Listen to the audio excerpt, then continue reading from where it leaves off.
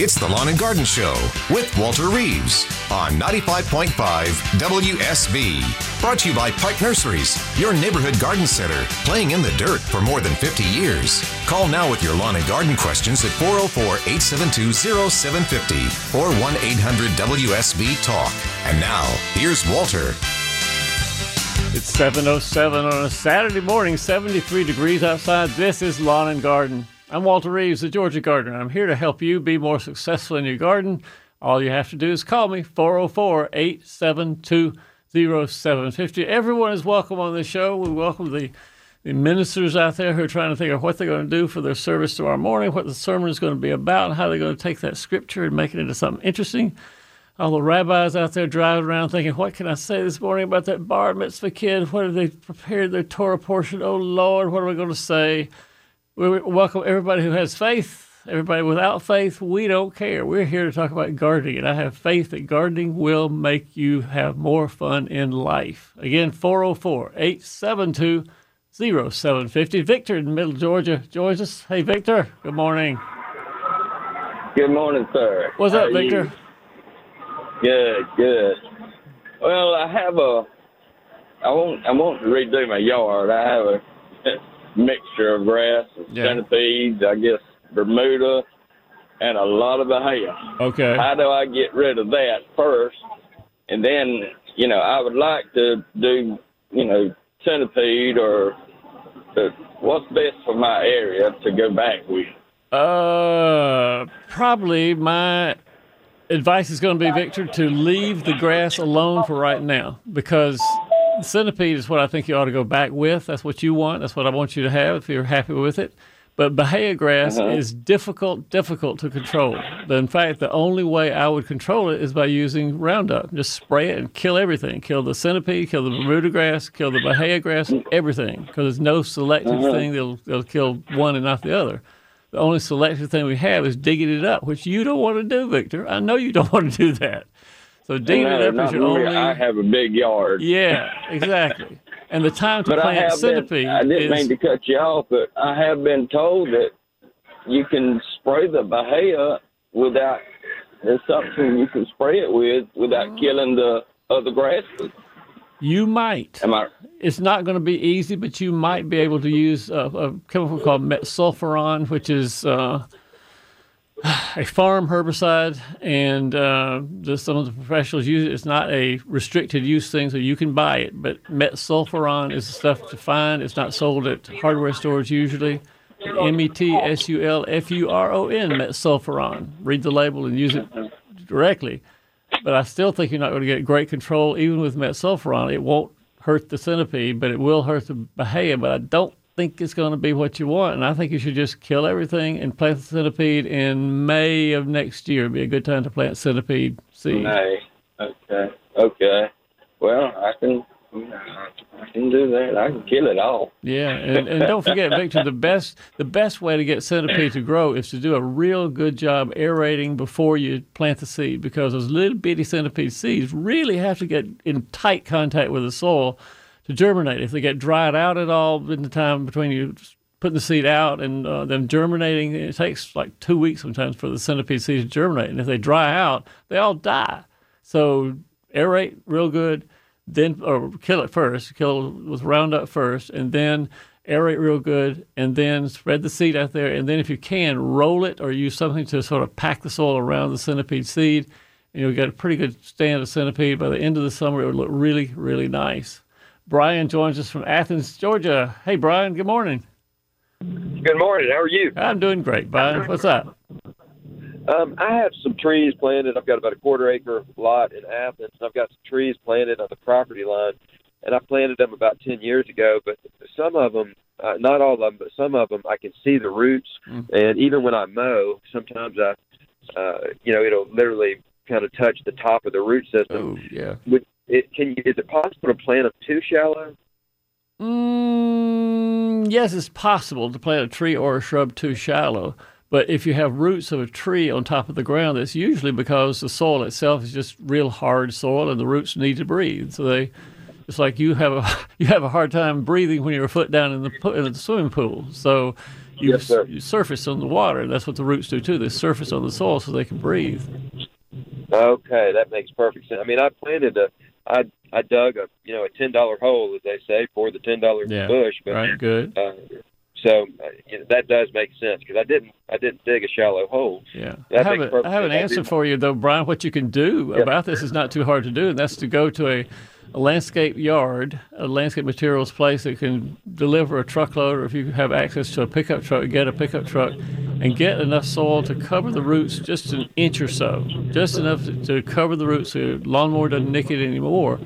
And you can plant grass where the grass will grow into the trees, or you can plant ground covers and things like that, either one. But that would cover the roots, keep the lawnmower safe, and give you something to grow in your grass or your ground cover. Fantastic. Can I ask one more quick question? If it's 30 seconds worth, go ahead. When the grass does grow all the way up to the base of a bush or a tree, is that going to be a bad thing for the bush or the tree? Yes. If you had a great big, 300-pound University of Georgia linebacker who was there at breakfast every morning saying, "I'm going to eat breakfast now," Brian, you and that linebacker would have a hard fight. Grass and a shrub and a tree are about the same. They don't like each other. The grass does not like trees. Trees don't like grass. They fight, and that's not what you want to have under your trees and shrubs. So let's put some mulch or something underneath, at least where the feeder roots are, so the grass doesn't grow and compete with it too much. Perfect. I love your analogies. Thank you, sir. Have a good day. Diane, I just thought of it. I'm really proud of myself to think of it in that quick of a time. Diane in Lilburn, Georgia. Hey, Diane, good morning. Good morning. How's Atlanta today? I'm doing fine, Diane. What's going on?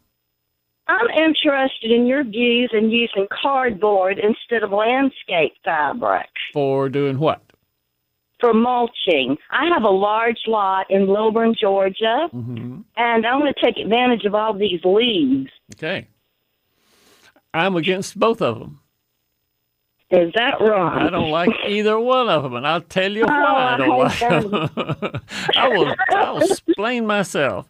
The reason I don't like landscape fabric is because you can normally what people do is they'll clear the ground, they'll either weed whack it down to the soil surface, or they'll rake or use a hoe or something like that to make the soil completely bare. They'll lay the landscape fabric on top, and they'll put mulch on top of that. So far, so good. The problem is 2 years from now, when seeds from any number of weeds that just blow into there, start rooting in the landscape fabric. If you're not really, really good about controlling weeds in the mulch that's laid on top of the landscape fabric, those weeds will go down into the landscape fabric, will go through it into the soil underneath, and you'll have the devil of a time either pulling it up, number one, or controlling those weeds, number two. It can just be such a mess to pull up or to maintain around that I don't like landscape fabric. And for the second reason is if there's a tree or something that you're laying the landscape fabric underneath, you're interfering with the exchange of oxygen. We talked to the guy just now about how roots have to breathe. You're interfering with the exchange of moisture with irrigation or rainfall and things like that.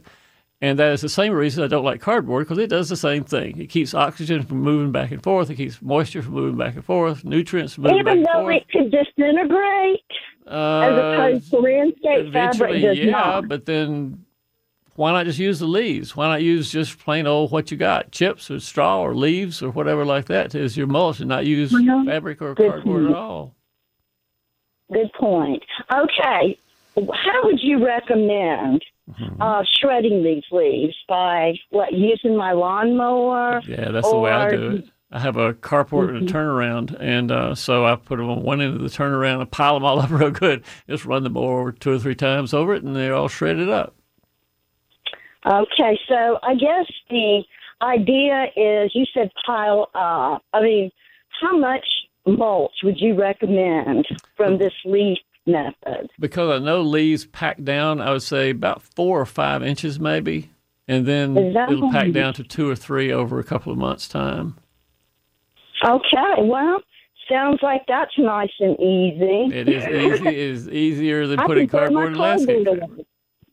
Okay, well, thank you so much. I'm throwing away my landscape fabric, which I knew wasn't working. I told you I had opinions about this, Diane. You were right. I don't like either one of them. No, I do not. Okay. Well, you have a good morning, and thank you so much. Keep up the good work. Yourself the same, Diane. Thanks so much for calling. It's 7:16 on a Saturday morning. You know what we could do is talk to Dennis. Let's do Dennis. We got a first-time caller this morning on our AJC, or not AJC, our WSB radio app. So, Dennis, what you got? This is Dennis Brown from Sandy Springs. I'm having a terrible problem with weeds at my farm this year. I've acquired a weed burner, and I'm wondering, it's pretty effective on, killing the weeds. When you kill the weeds, does it kill the roots also? For those of you who do not know what a weed burner is, it's simply that, a tube attached to a little propane tank. You light the end of it, and you go around and just burn the heck out of the weeds you see in your garden or in your landscape or whatever. They're very effective at burning the top of the plant off. They don't kill the roots usually unless it's a very young or very shallow-rooted plant. And, Dennis, you better be sure you have somebody beside you with the 911 programmed into their phone, because burners will catch things you didn't expect to be caught on fire. Because I have done this, and when my pants started smoking and my son says, "Daddy, your pants are on fire," I had to stop and spray the hose on top of myself because I would have been burnt up. So be careful with the burner. They do kill the tops of plants. They don't kill the roots of plants.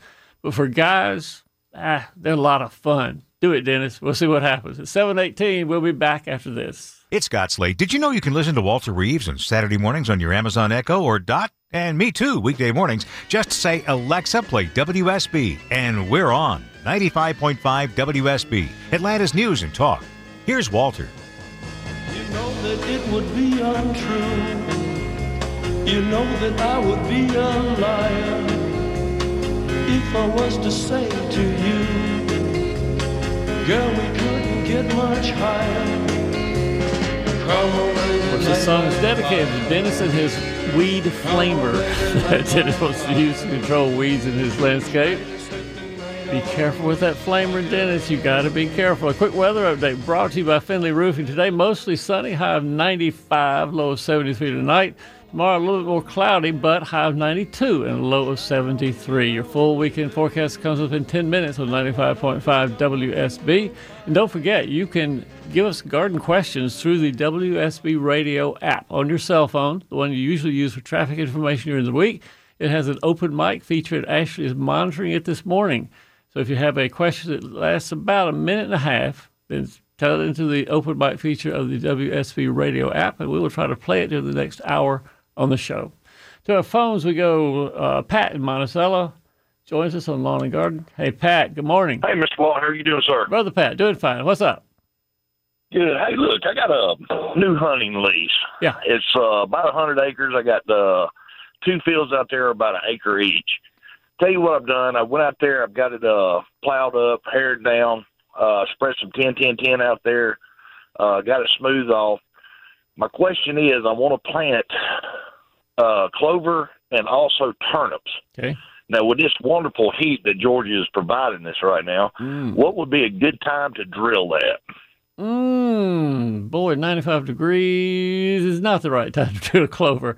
No doubt, right? Yeah, turnips and clover both need a lot cooler weather than we have right now. It's almost like fescue grass. You wait until probably around the 1st of September to start listening to the weather and see what it's forecast to be in Monticello. And if it's going to rain, that'd be really great. If somebody says, end of the week, the rainfall comes in, and you get out there with a tractor and start putting the seed out. Have you yet, Pat, done a soil test to find your soil pH?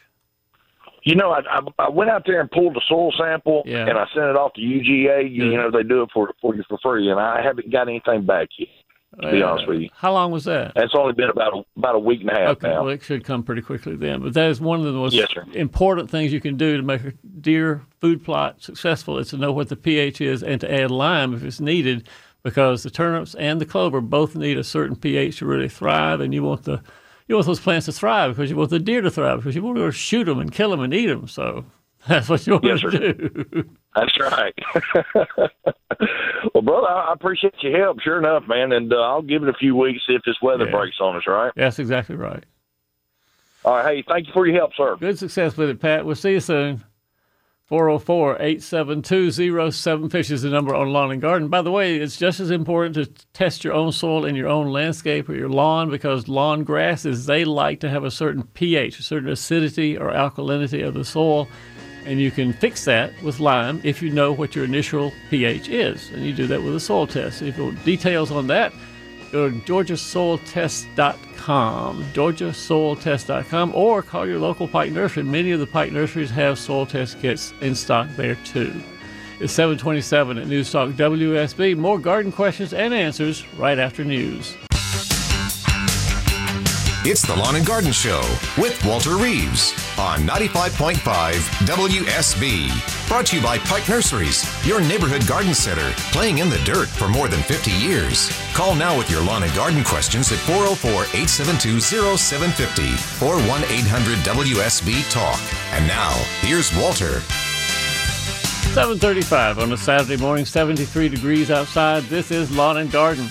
Our number is 404, you heard it, 404-872-0750, or you can call in on a WSB radio app. If you have a cell phone, you get the app and download it to your phone, and then you have the open mic feature where you can talk to us and ask what your question is, and take about a minute and a half to ask your question. We'll answer it on the air. Let's see, Richard in North Georgia joins us. Hey, Richard, good morning. Yeah, good morning, Walter. Hey, Richard. I can't get you on the radio. I'm through the telephone. Oh, great. Okay, so what's up? I stripped some lily turf purple blossoms off, and I got about a half a cup of seed. Okay. What do I do with the seed after I dry it? Do I chill it or plant it or what? You plant it and you be very patient. It takes 2 cycles. This is a bad thing about the monkey grass lily turf seed. It takes 2 cycles of cold moist, which means 2 winters before it really wants to germinate, which is why you don't see monkey grass everywhere, because if the seed all germinated, you half a bunch of seeds off of your plants right there. If they all germinated, it'd be a weed. So there's inhibitions, let's put it that way, inhibitions on the seed that causes it to need 2 cycles of cold and moist in a year time, 2 winters apart from each other. And that's what causes the seeds to germinate. Can I stimulate that coldness by putting it in my refrigerator? Could he? Yeah. Now you're going to get down where I don't know anything. I don't know, Richard. I don't know whether you could simulate 2 of them and make it closer together. In other words, do it now for, I think it takes usually around 40 days of cold moist to do the stratification on Lirio. Richard, you do a lot better talking to Uncle Google, as we call him. Uncle Google on the internet. Call Uncle Google and say, how do you propagate lily turf seed? And see what Google says. All right. Thank you for your help. Because you are certainly not going to get a good answer from me, because I don't know the specifics of that. Lance in Lilburn. Hey, Lance, thanks for being so patient. How can we help? I had a mess of baby's breath out here at the side of a big maple tree, and it was just going crazy, as it usually does. And early in the spring, when the weather was good, I got out there and dug it all out. And I mean, I went through it with a passion, making sure I had all the roots out. Yeah. And then I moved a bunch of dirt, about 5 wheelbarrowfuls of dirt from the backyard where a tree had been taken out, and dumped it into this spot, and layered it with grass. And so that was early in the spring. We had all that nice rain. I went out there latter part of June to start transplanting some other stuff from other areas into it. And when the shovel went down about 1 inch, it's like I hit a brick. Oh, man. And so I basically had to dig to be able to get the hunk out to see what I was getting into.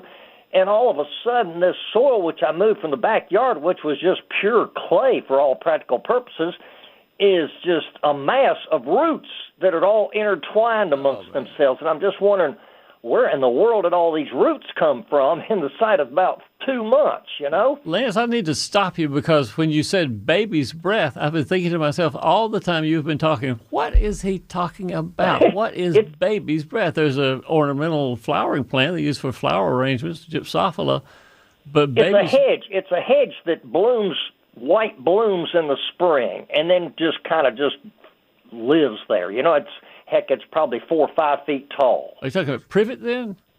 Kind of like a privet. I don't know that it would be called a privet, but it's.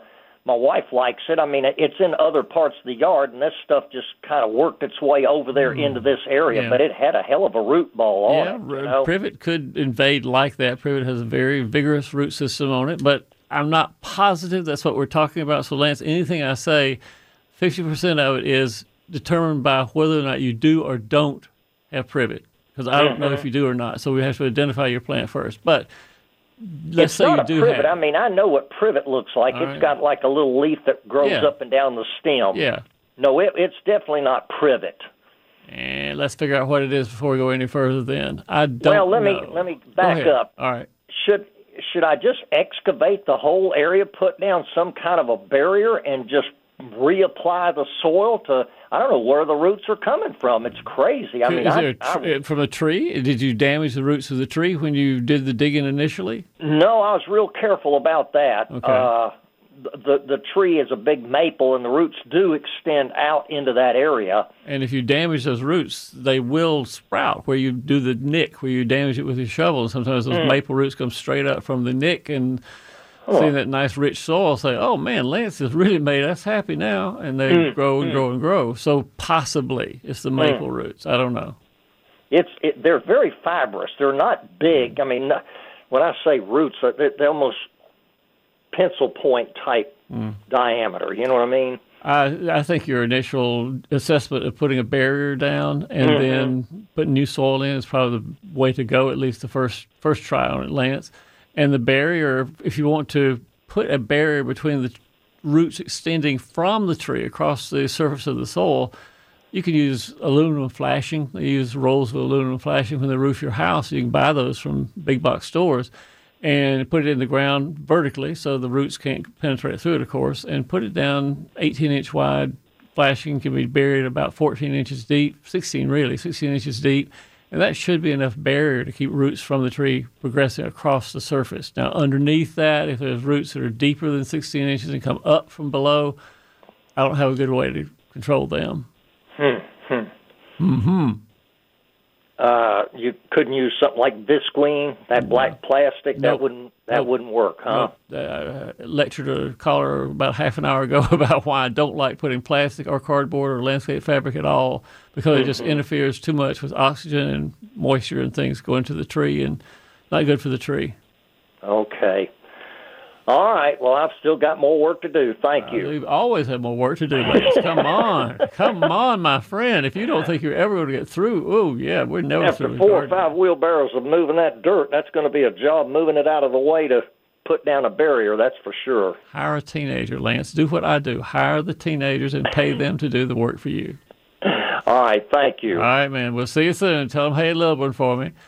Oh, let's see who we got on the phone. Sam in Athens, Georgia. Sam joins us on Lawn and Garden. Hey, Sam, good morning. Hey, good morning, Walter. Yes, sir, Brother Sam. What's going on? Yeah, I have a question. I've got some moss that's encroaching on my Bermuda that I need to try to get rid of. Okay. And I think it might be a shade problem. I hate to ask you another soil question, but you've kind of already answered the question. But what do you recommend to try to get rid of that moss to try to get Bermuda to grow there again? I mean, I can try to take down this tree, or I could just mulch it out too. I mean, what do you suggest? What's going to be the most cost effective? I like trees. Leave the tree alone. It's going to cost $500 or $1,000 to take it down, and mulch is really cheap by the bag. I would say mulch it out to the end of where the moss grows, and let the Bermuda grow in the sunshine, and then let the mulch be pretty in the shade, and end of story. All right. I just saved you hundreds of dollars there, Sam. You should thank me. You should give me at least half. I agree. You're right. It's worth it. So what would you suggest growing there? Like if I wanted to plant something in the mulch, some type of grass or some kind of shrub or something? I don't know. You can grow mondo grass. Mondo grass is a little grass-like plant that grows in the shade very, very well. You could plant monkey grass if you wanted to. Ferns, hostas sometimes do right well. So any of the shade-loving plants will do fine. but just not grass, not Bermuda grass in the shade. Not going to happen.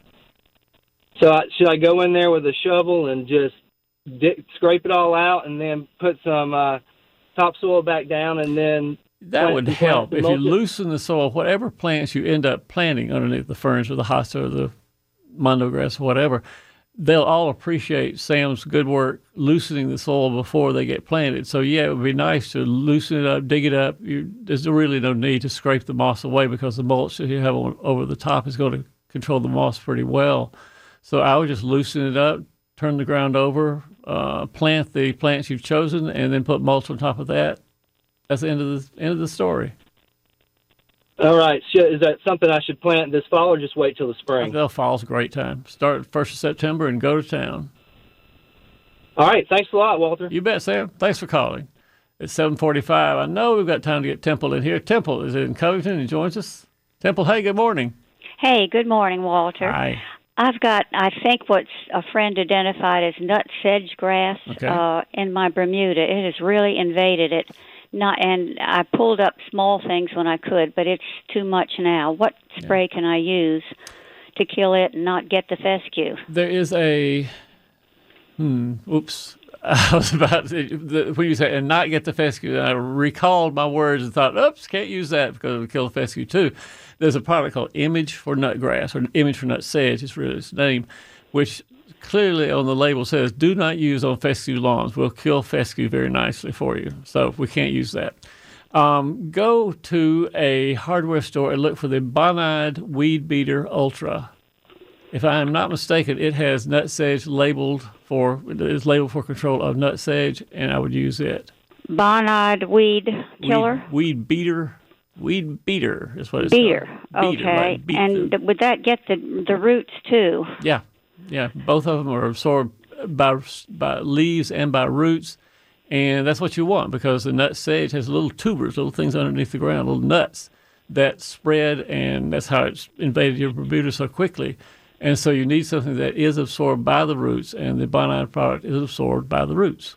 And does it matter when you do this just after you have mowed the whole thing? Or what I would do, I think I would wait, and if you need to mow, go ahead and mow now, but then wait until the nut sedge has regrown a couple of inches anyway, and spray, apply it then. So you have some leaf surface to catch and hold the weed killer on it. And can you plant this or can you spray this in the springtime to prevent it from coming back? I think the label says you can do it twice a year. Read the label and see what it says about how often you could use it. I think twice. Okay. Thank you so much. That's great talking to you, Temple. Thanks for calling. Bye. It's 7:47. We'll be back after this. It's Scott Slade, host of Atlanta's Morning News on 95.5 WSB. The news and traffic teams will be here first thing Monday morning to help you get to work on time and informed. Now back to Walter Reeves and his lawn and garden expertise on 95.5 WSB, Atlanta's News and Talk.